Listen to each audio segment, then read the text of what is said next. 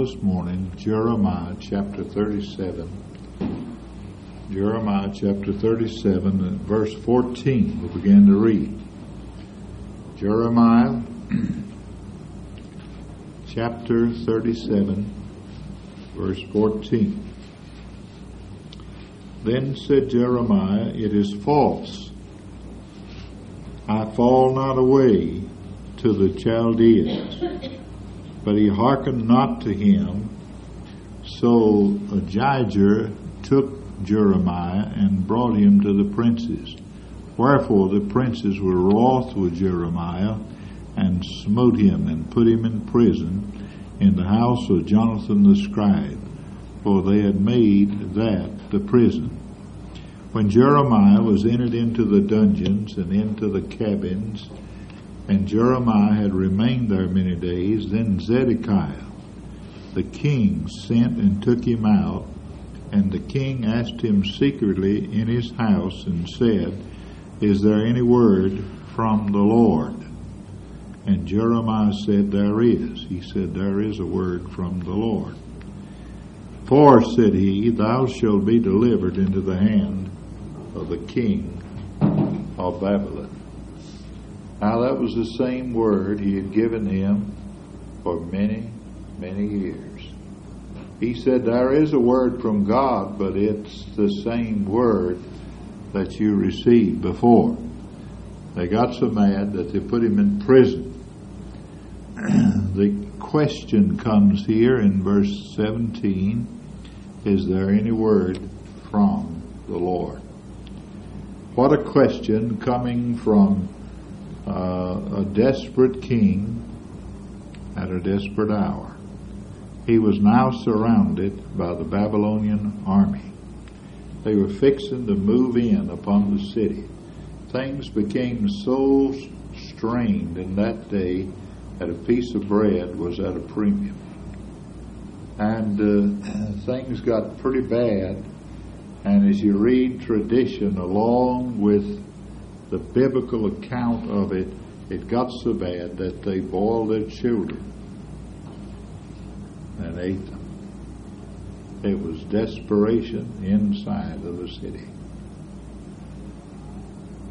Jeremiah had faithfully warned and pleaded and entreated the people to return to God for over 30 years.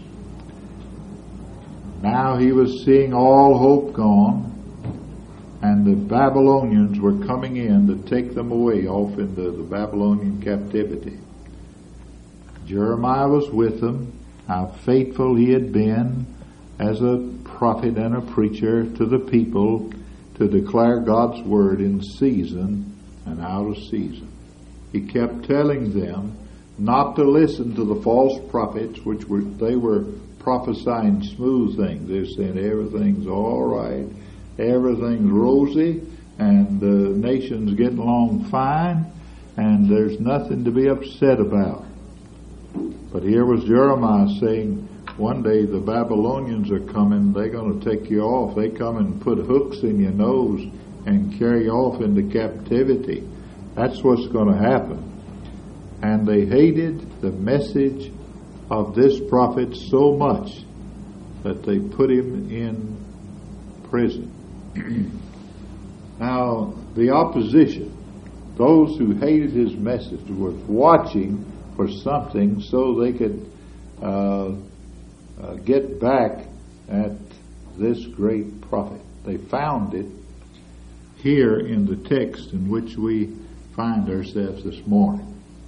Their account is this, that Jeremiah had watched the thing and it was going downhill, and at a moment in his life he figured that he'd go through the gate of Benjamin and go back home. But he was a priest in the land of Benjamin, not only a prophet but a priest, and he wanted to go there and be home. When the Babylonians came, he knew they may kill everybody inside the city.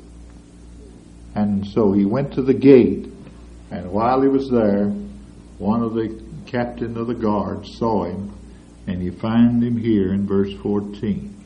Ahijah, took Jeremiah and brought him to the prince. And he accused him of trying to slip off to the side of the Chaldeans. He said, you're giving away to them.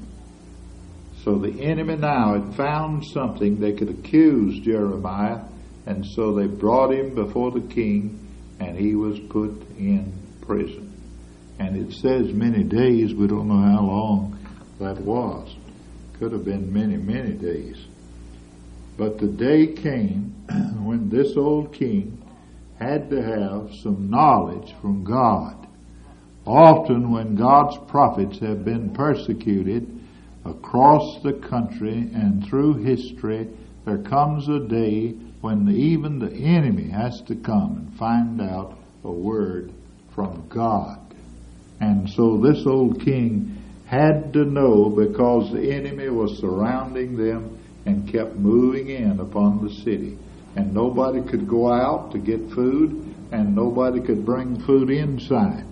So all they had was what was within the city for the people. And that was running out.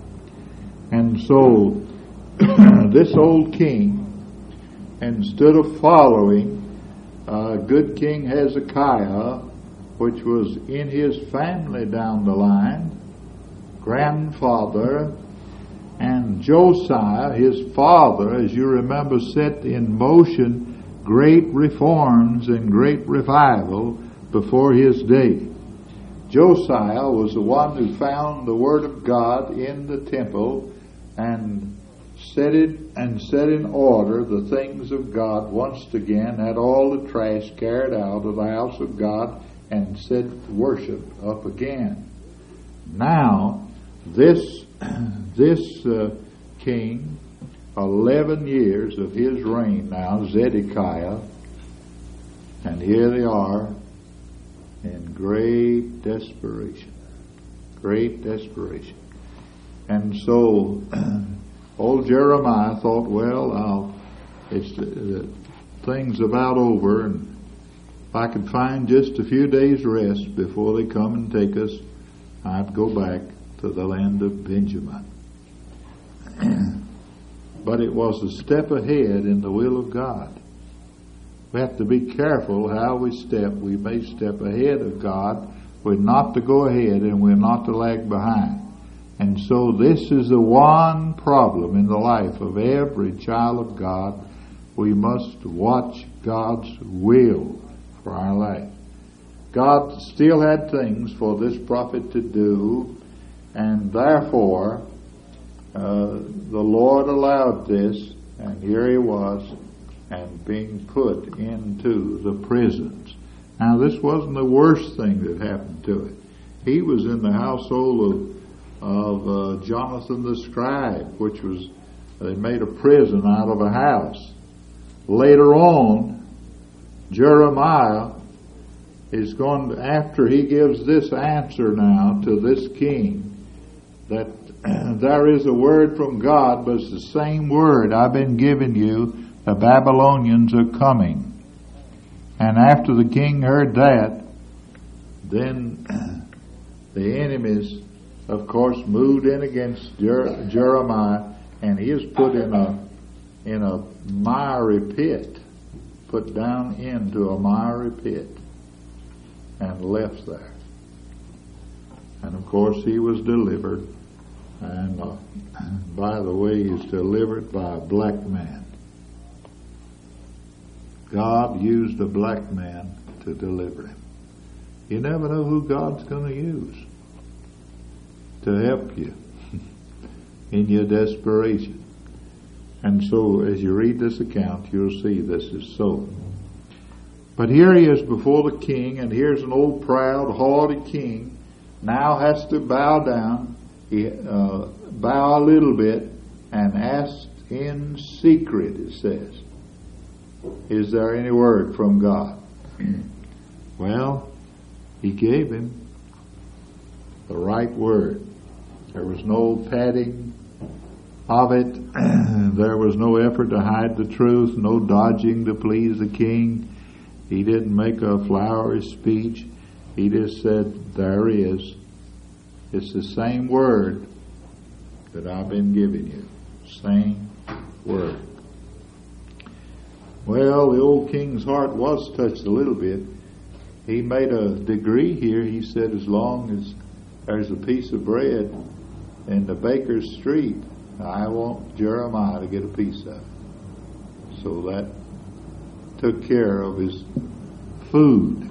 He could get a piece of bread. Piece of bread was at a premium now. And the king said that this prophet, whom he hated his message, he knew there was something to it, and he allowed a piece of bread to be given to Jeremiah. Now that's the background of what we read to you. That's the background. We're coming now to the text and the application of it. So it makes application to us this morning. Is there any word from the Lord? There's a word to our nation this morning. The Bible says the wicked shall be turned into hell, and all the nations that forget God. So the word to this nation this morning is the word return to God. Return to God. If there's any word from the Lord, it's that word. Return to God. And then there's a word to the churches. It's given in Revelation 2 and 3, chapters 2 and 3. That word is repent. Repent. To the nation, return. To the churches, repent. And then there's a word to the individuals. And this is what I want to dwell on this morning. That word is respond. Respond. There's a word to the troubled heart this morning. It may be in this building. Turn to Isaiah, in the book of Isaiah, at chapter 43. Isaiah 43. Listen to this word. But now thus saith the Lord, that created thee, O Jacob, he that formed thee, O Israel, fear not, for I have redeemed thee. I have called thee by thy name, thou art mine. When thou passest through the waters, I will be with thee, and through the rivers, they shall not overflow thee. When thou walkest through the fire, thou shalt not be burned, neither shall the flame kindle upon thee. For I am the Lord thy God, the Holy One of Israel, thy Savior. I gave Egypt for thy ransom, Ethiopia and Seber for thee. There's a word to the trouble this morning. And here it is in Isaiah 43, 1 through 3. This is a day when folks are troubled. Heart and soul are troubled in this day. Seeking peace in the world, never finding it. Restlessness is everywhere. Folks are never satisfied. They're continually seeking something else. Think of the goodness of God expressed to this nation. And yet, we're people that are never satisfied. We're restless, a restless people. Here's a word to the trouble. It can be found only in Jesus. Did you know your heart is made so to never find rest except in Jesus? That's the only place you'll ever find rest. Here's something disturbing. Over 6,000 reported yearly of teenage suicides. That's the ones reported. Over 2 million between the age of 13 to 19 attempt suicide every year. Think of that. Think of that. Life just beginning and ready to end it. We live in a troubled world. We really do. We must give them a word from the Lord that's an anchor in the time of storm. If you're in this building, you're troubled this morning, there is a word from the Lord to you. And He can give peace to you. And He can be near you. And then there's a word from the Lord to the bereaved this morning. And there's some of you, recent times, you've gone through times of bereavement. In John 14, He says, "Let not your heart be troubled. Ye believe in God, believe also in me. In my Father's house are many mansions. If it were not so, I would have told you. I go to prepare a place for you, and if I go and prepare a place for you, I will come again and receive you unto myself, that where I am, there you may be also." This passage in John 14 is a passage that has helped those in time of bereavement. I often think of the saved in time of bereavement and an anchor of the soul that comes. And God's people realize that Jesus has gone there to prepare a place for them, and it's an anchor when bereavement comes to your house. Maybe it hasn't come yet to your family, but it will. It will. It'll find you. And this world is like that. And then, of course, the passage in 2 Corinthians 5, where it says to be absent from the Lord, absent from this earth is to be present with the Lord. Be absent from the body is present with the Lord. That means to depart this body and go immediately to be with Him. And then turn it over a little bit, not only to the saved, what about the unsaved? In the hour of death. In the hour of death. In the time of death, their hearts are crushed. Crushed. What time the plumber was here, the first night he came, I began to witness to him a little bit, and he told me this. He said, "My heart is greatly troubled." He said, "I just lost my best friend. And he lived next door." And he went on to tell me all about his friend. He was greatly disturbed by his friend. Listen, it is something tremendous to die without Christ. You know that?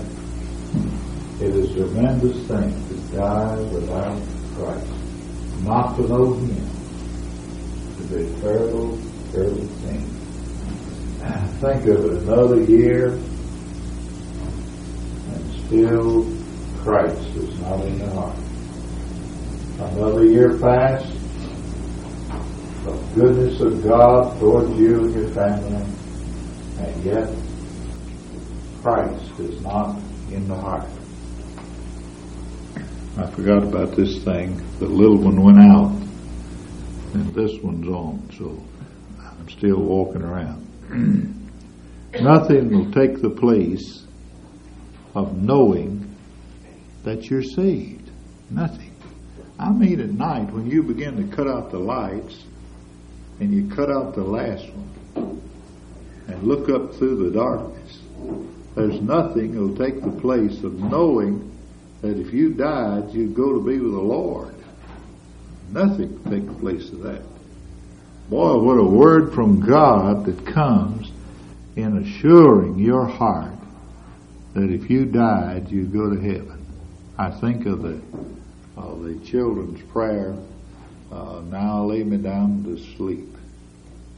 Pray the Lord my soul to keep.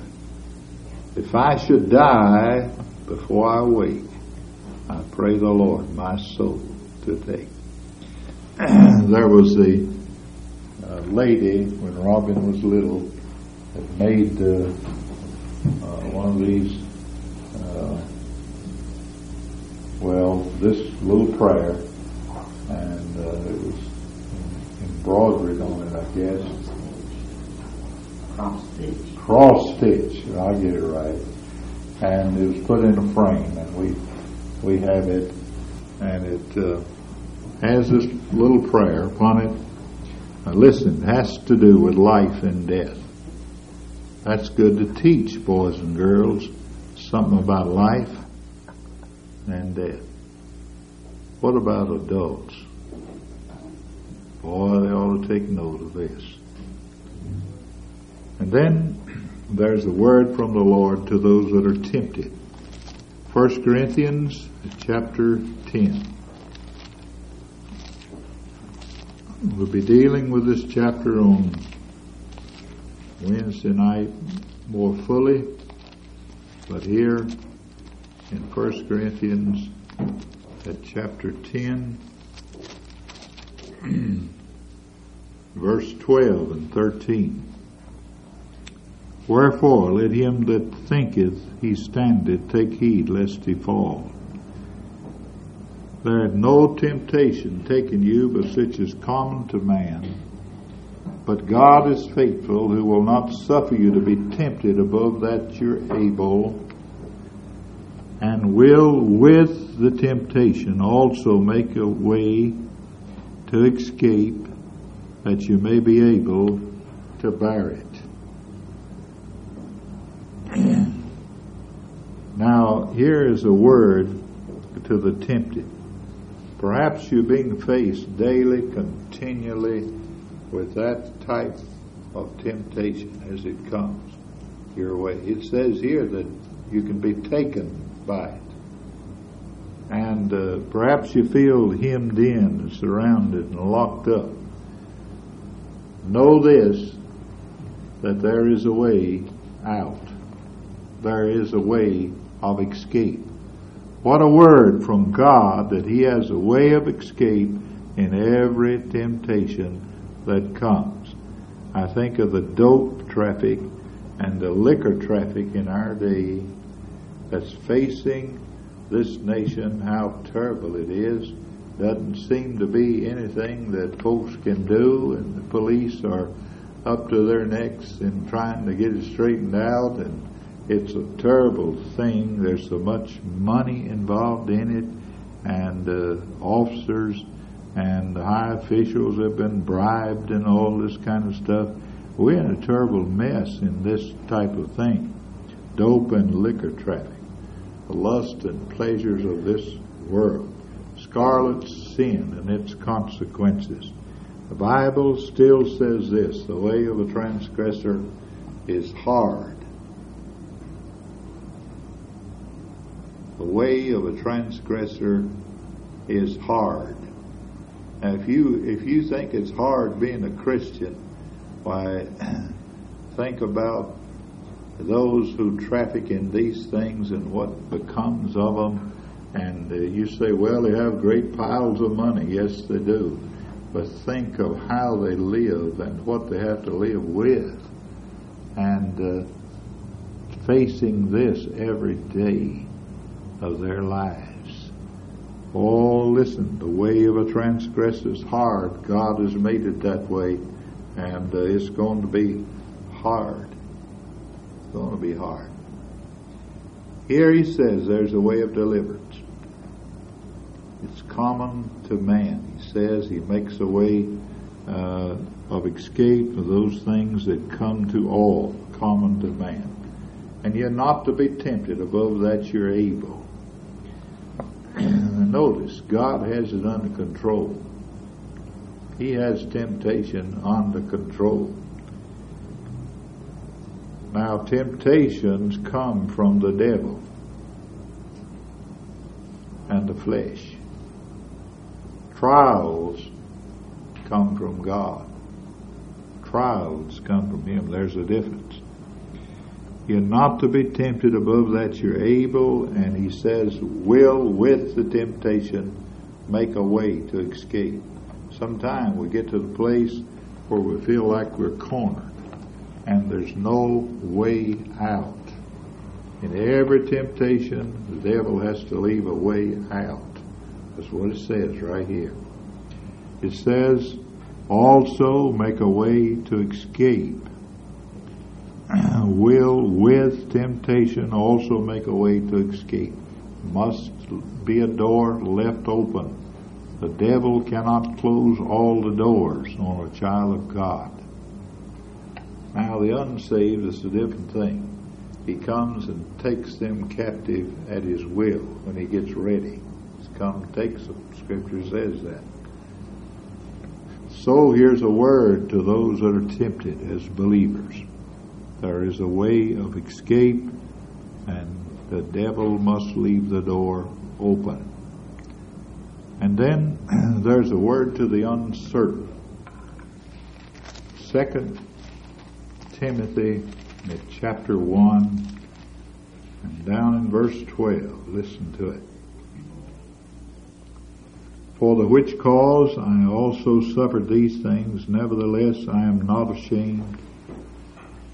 For I know whom I have believed, and am persuaded that he's able to keep that which I've committed unto him against that day. Here he's saying to the uncertain, you can be certain. You can be sure. There's a steadfastness about the Christian life and about knowing the Lord. And he's talking about things that are unmovable. Unmovable. Many voices coming our way. But there is a belief of the gospel facts, and then there's a decision that takes place in the will, and there's a committal of the life. He's talking about committing ourselves to Him. Now, as you fix the Christmas cards and you're getting ready to mail them, and you put the stamp on there, and put it in the box. You commit it to the box. If you don't put it in the box, it'll never get there. It has to go in the box. And then you don't have anything to do with it. That it gets there, seeing it gets there. Vern won't have to deliver those. You're retired. Now listen, you deposit it in the box. That's the word that's used in the Greek language. Committed. It's deposited to Him against that day. Everything you committed to Him, He keeps against that day. And the word keep is to guard. Put a garrison around. He puts a garrison around that. Sometimes the devil comes and he says, oh, here's these other things. He comes, bring them up, sits right on your shoulder. Remember this verse here, to the uncertain. There is assurance. God takes care of it. And you, those things you committed to Him, He's taking care of it. And so, remember this verse in a time of uncertainty. Uncertainty. To those that are uncertain. To the persecuted. There's the word this morning.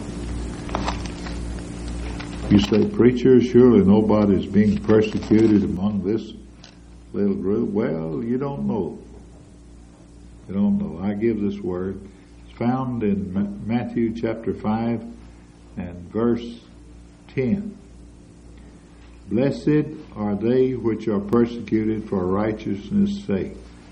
Boy, that's a big pill to swallow. He said, happy are they which are persecuted for righteousness' sake.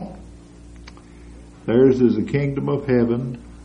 Blessed are ye when men shall revile you and persecute you, and shall say all manner of evil against you falsely. Notice that's the key word. For my sake. That's the key. Falsely for my sake. Verse 12. Rejoice, be exceedingly glad, for great is your reward in heaven. For so persecuted they the prophets which were before you. He said, you're not by yourself, you've been persecuted. Why, they persecuted the prophets ahead of you. There's others. Sometimes when we're being persecuted, we get to thinking, well, we're the only ones going through this. No, he says, others have gone through this ahead of you. Remember that. I think of Mr. Spurgeon, who was in great turmoil most of his life in the ministry because of the fact that the news papers in that day, they didn't have the television to come and take pictures and show that. But what they'd do, they'd sit in his audience and they'd take down things that he'd say, and then they'd twist it around, and then they'd draw pictures of him and make all kinds of fun of him. And they put this in the paper continually. This was something that got to his heart. It got to his heart. In a great crowd of 20,000 people who came to hear him preach, a man stood up and cried, "Fire! Fire!" And the people ran over, and 7 people were trampled to death. People trying to get out of the building.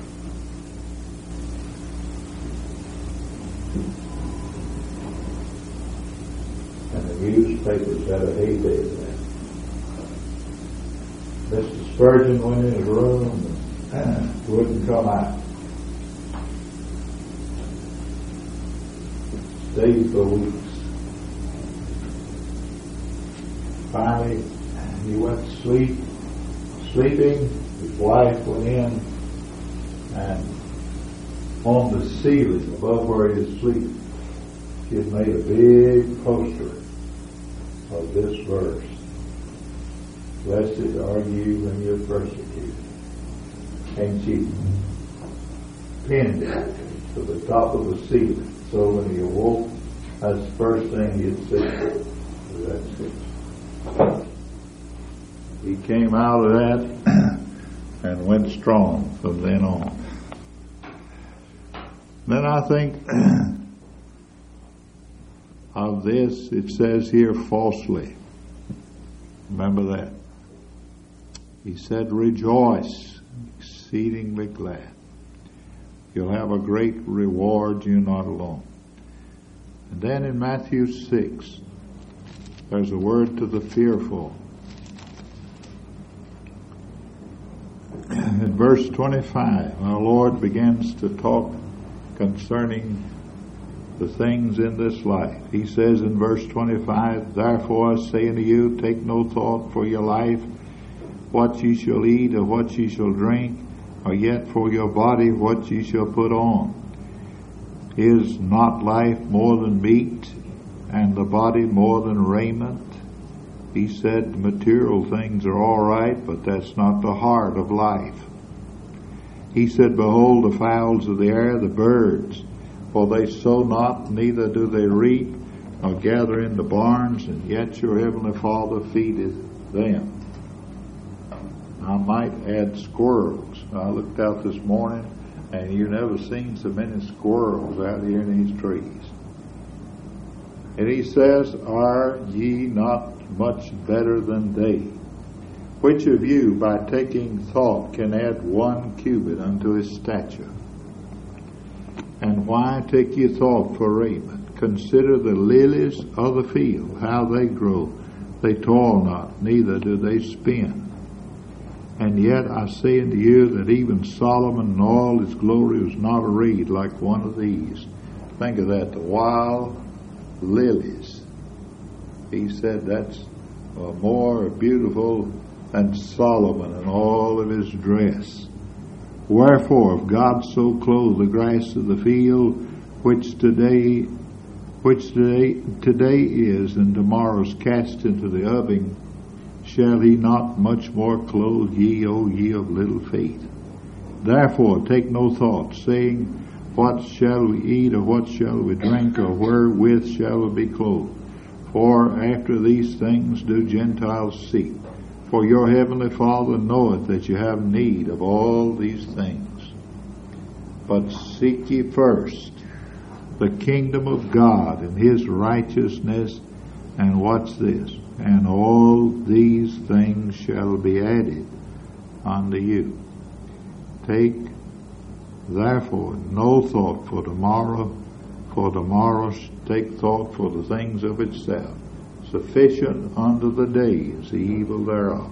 He said this, you're going to take one day at a time. If you get two, it'll be more than you can handle.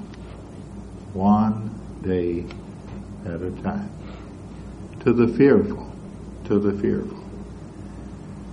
Missionary who stands on the record as one of the great missionaries was a crippled lady.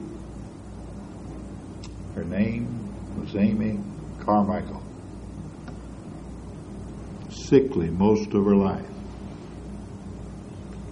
She had two mottos. As they came to her room, she ministered to the people in India. She had two mottos. The first motto said this, as you come into her room: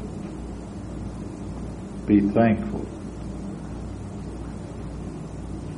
On the other side of the room was another one: fear not. Be thankful and fear not. And then when you turned to leave, to go out the door, before you left her house, there was another plaque.